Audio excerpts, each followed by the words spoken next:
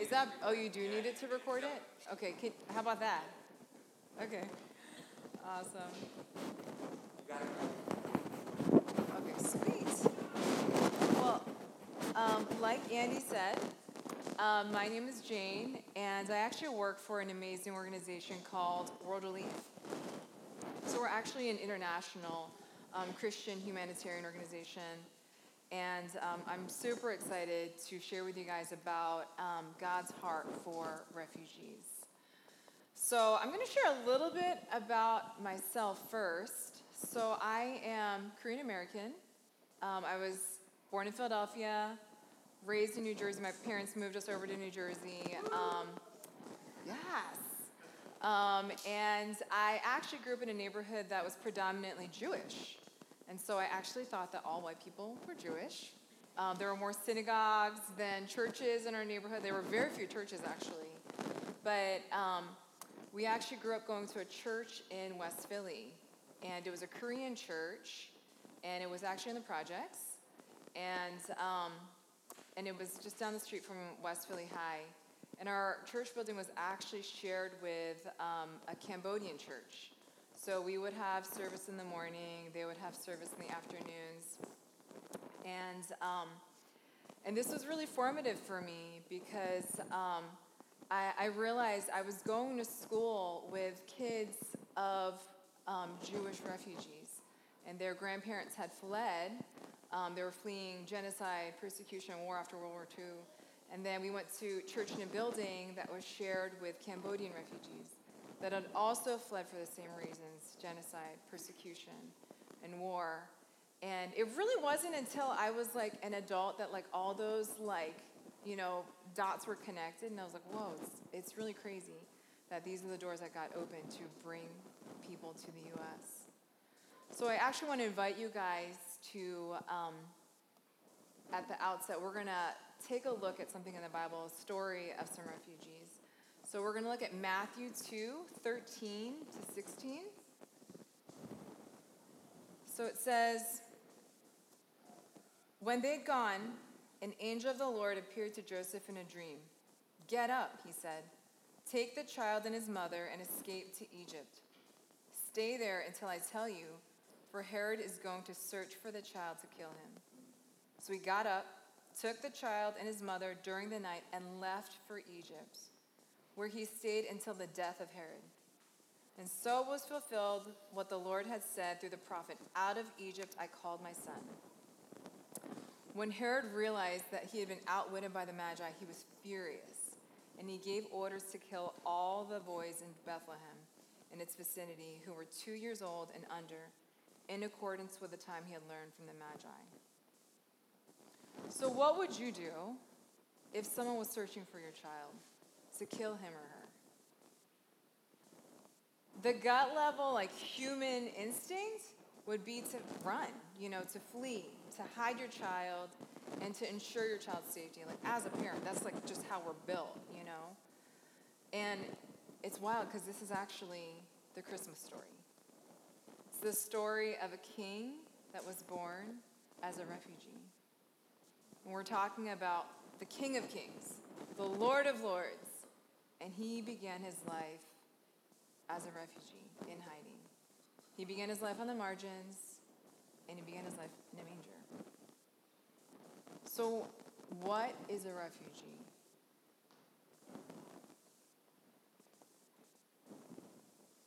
I think Andrew's going to pull up a slide, but it says, a refugee is a person who has been forced to flee their home country due to persecution because of their race, religion, nationality, political opinion, or membership in a particular social group.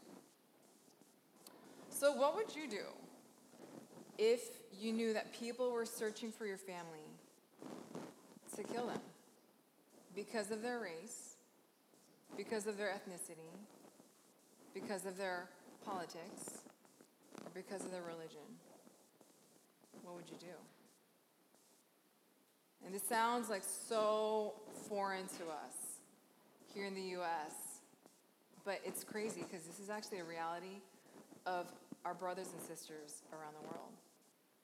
And this is actually the reality that many people that have fled to the U.S., this is the reality that they're fleeing. This is a reality that a lot of refugee families here in North County have sought refuge from, and I've actually met refugees from all over the world. Here in Oceanside, in Carlsbad, in Escondido, in Fallbrook, in Bonsall. I mean, it's pretty crazy.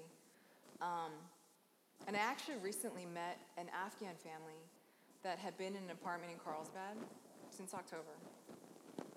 The husband was a commander in the Special Forces, and he worked with the U.S. military, and his family was actually a lot like my family. 3 young kids, 8, 6, and 4. And because he worked with the U.S. military, he knew that if they stayed, they would surely die. And so here I found them. I visited them in their apartment, and sleeping on the ground on carpet, and they just were grateful to be alive. They were just grateful to be safe, and they would rather be in an apartment sleeping on the ground and safe than be in their home country. And they didn't want to leave their home country. The rest of their family members, brothers, sisters, grandparents, they're all still in Afghanistan. So I walk away from these visits, and I honestly don't even know how to process, what I'm seeing, and even the gratitude that I'm seeing. It's very sobering, and it's really humbling.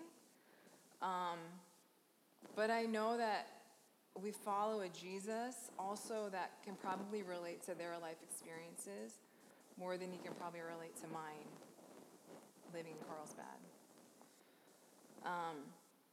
But the model that he gave us through his life is we see this model where he chose intentional displacement from heaven into a broken and fallen world that he so loved that he became one of us.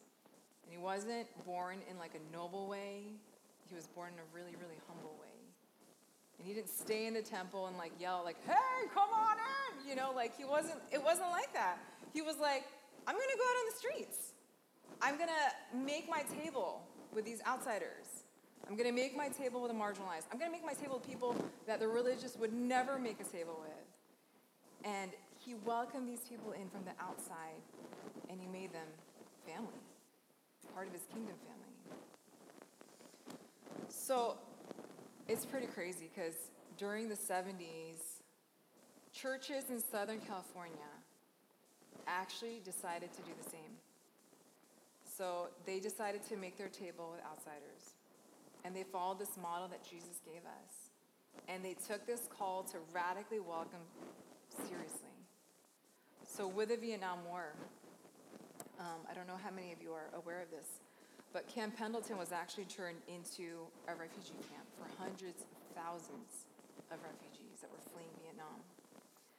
And this was actually how refugee resettlement was actually birthed in California. And it was actually the local churches, it was local believers who came around these families and welcomed them in. And they took Leviticus 19:33 to 34 seriously. So it says, when a foreigner resides among you in your land, do not mistreat them. The foreigner residing among you must be treated as your native born. Love them as yourself, for you were foreigners in Egypt. I am the Lord your God. Leviticus 19:33 to 34. Now take a moment and think of a time when you were an outsider. I think we all know what that feels like. You're on the outside and you're looking in. But think of a time when somebody actually welcomed you in. So I want to pause right now and have you think about that and share with somebody next to you. If you're not next to somebody, get next to somebody, and we'll take a minute and share with each other really quick.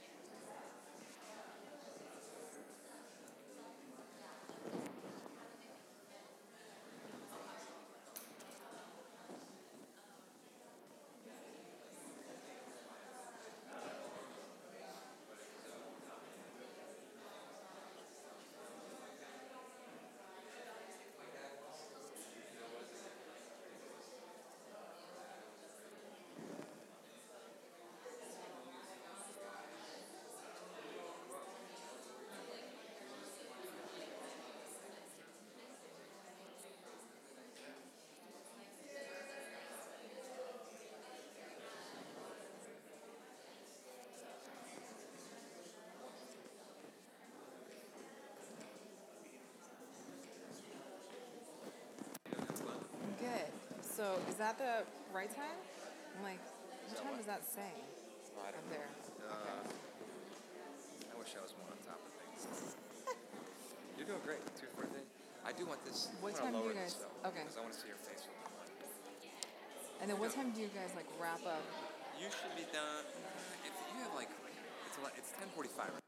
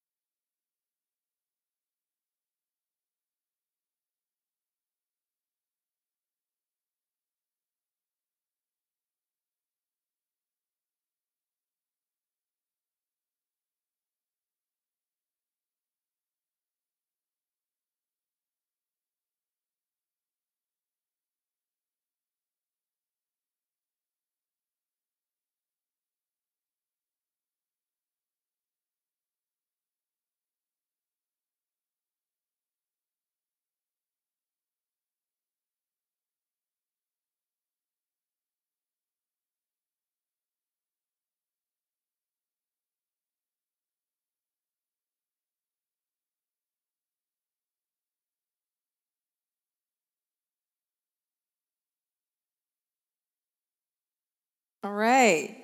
So we all have been there, right? We've all been on the outside. We all know what that feels like. But we also know what it feels like to be welcomed in, right? So in this verse, we see this reminder that's just built into it. And it says, you were foreigners, so you know what this is like. Treat them as your native born. Love them as yourself because you know. So during the 70s, churches throughout Southern California welcomed in these foreigners, strangers, refugees, and they chose to walk alongside them, to love them, to befriend them, to share their lives with them, to share their homes with them. People were hosting people in their homes. And we see the effects of this welcome evidenced by the number of Vietnamese churches throughout Southern California. We see this evidence here in San Diego, in Mira Mesa, Convoy area. I see it in my office with this amazing coworker, Mr. Long. He's Vietnamese American Christian, and he just is loving all the people that God is just bringing through our office doors. And it's crazy because all these things that we see is evidence of what took place just a few miles from here, you know. And the wild thing is that now, with the crisis in Afghanistan, we're now expecting 20,000 Afghans to arrive here in California. And they're coming here to call this place home. And the numbers actually are growing daily. And it's pretty wild because California is actually the top receiving state. So after California is Texas and Virginia. And it's crazy that California, of all places, like for some reason, like God has just blown open the doors here. And globally, there are actually 80 million people around the world that have been forced to leave their homes.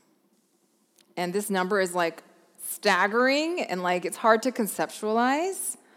But basically, that's the equivalent of every single person that lives in California, Texas, and Georgia put together. So imagine like every single person in these 3 states having to flee for their lives. And it's crazy because that number actually grows every day by 44,000. And they're fleeing for their lives. They're praying for safety. They're seeking refuge. They're fleeing war, persecution, torture. They're fleeing the Taliban, ISIS, drug cartels. And they're fleeing so that their children will not be killed, just like some refugees named Mary and Joseph that fled so their baby wouldn't be killed. So what are we supposed to do in the face of these numbers? Like 80 million, 20,000, and it's like, oh my gosh, like, what do you even do as one person? And what are we called to do as followers of Jesus? And honestly, it is really paralyzing. Like, there are days where I get phone calls and emails, and I'm just like, oh my gosh, and on top of that, I have my kids, who are like asking for all kinds of things. And I'm like, I don't even know where to begin to know what to do, like, with everything that I'm hearing. So a few weeks ago, I had a really incredible privilege of sitting with a young 19-year-old Afghan woman. She was raised by a single mom, and she actually got a full scholarship in partnership with the U.S. Embassy to attend a university in a neighboring country. Like, outrageously bright and exceptional. She looked like she was 14, but she was 19. So she graduated high school early, and she finished her freshman year at this university. And it was actually a satellite campus, and the home campus is actually here in the U.S. And for her safety, I can't mention the name of the university. But she finished out her freshman year, and everything in Afghanistan blew up, and she couldn't go home. And her whole family is in Afghanistan. So now she finds herself here at 19, alone. And there are no hopes for her family to come here. They're actually in hiding. And because she's connected to the U.S. Embassy, they are not safe. But they have no way of leaving Afghanistan right now. So there aren't any hopes for her to be reunified with her family. She's not able to go back to Afghanistan because she will definitely be killed. And she's here alone. So maybe you remember what it feels like to be 19. And maybe you have a 19-year-old. Maybe you have a 19-year-old daughter or a niece.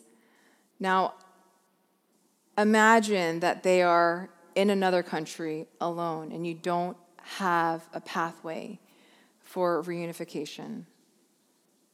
Now, I want you to consider that, whether you're thinking about yourself at 19 or your daughter at 19, your niece at 19.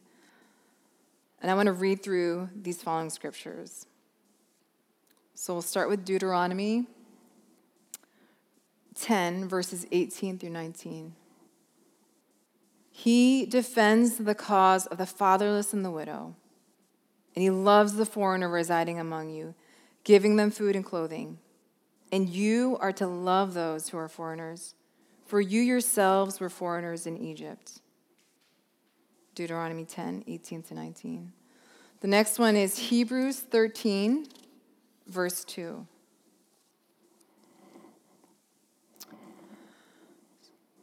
Do not forget to show hospitality to strangers, for by so doing, some people have shown hospitality to angels without knowing it. Hebrews 13:2.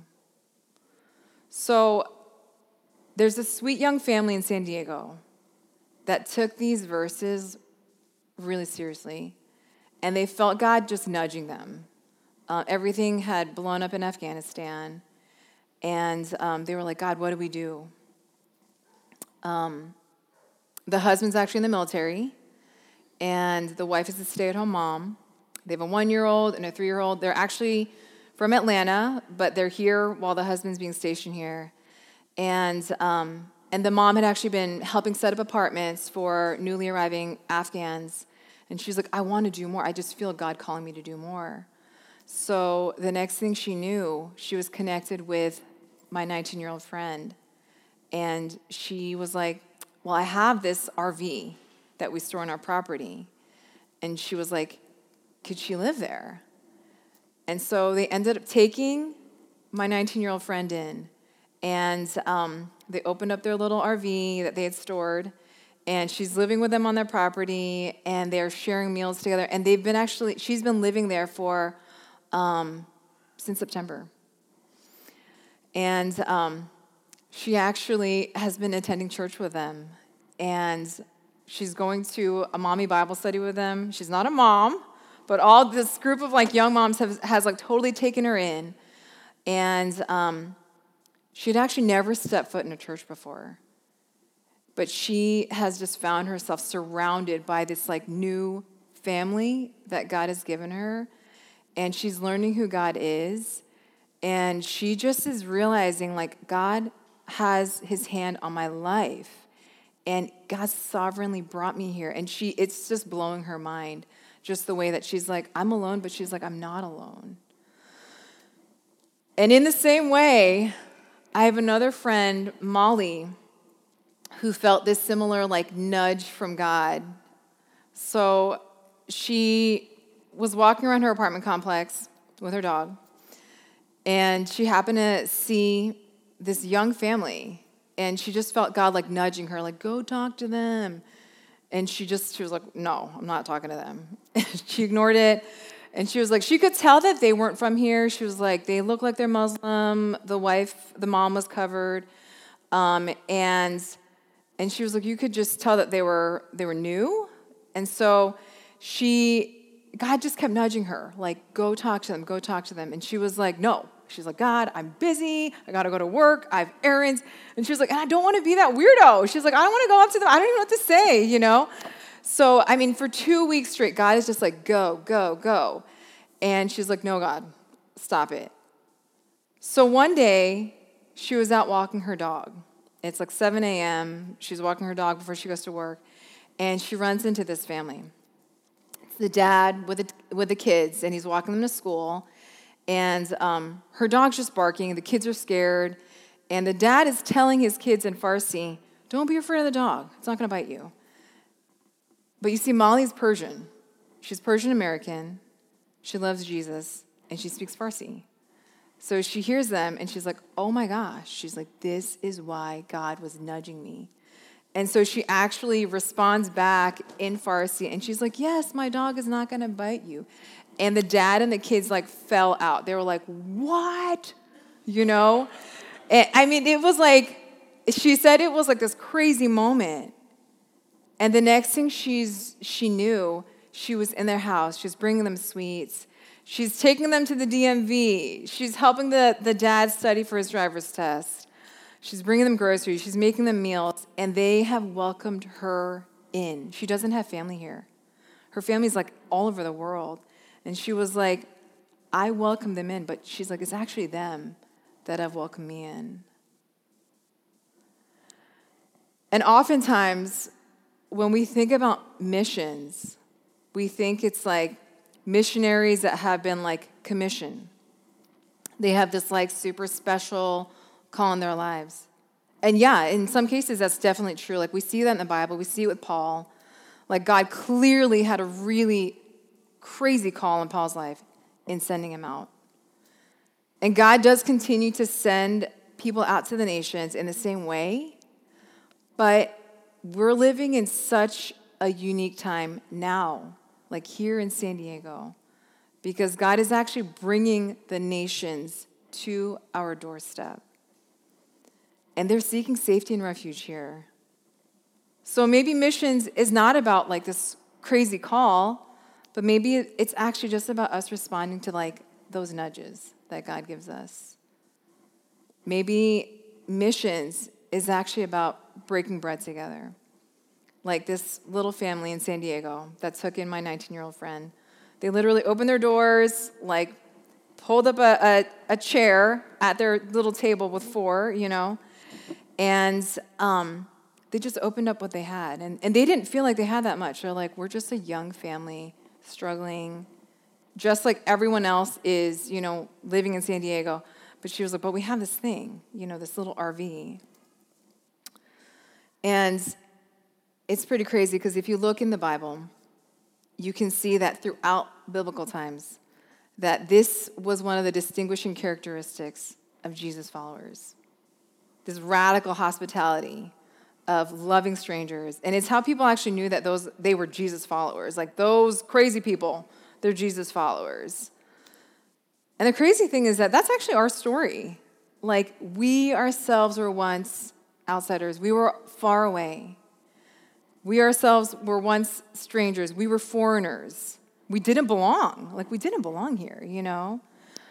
And we have this Jesus who was born as a refugee, but could have been born in any other way. And he broke his body. He spilled his blood to make us family. And it's amazing because God has given us this opportunity to show, like, by our love, the world will see. So maybe missions is actually about responding just to nudges to love the stranger in your own neighborhood. People that are in our own lives already. Maybe there are people at work. Maybe there are people at school. And we actually learn how to love missionally by practicing with the very people that are already around us. So think about your own life. Think about that one strange person in your life. Maybe it's in your neighborhood. We have that in our neighborhood. The person who doesn't engage with anybody, keeps the blinds down, drives into the garage, and they don't engage with people. I think everybody has one of those in your life, you know?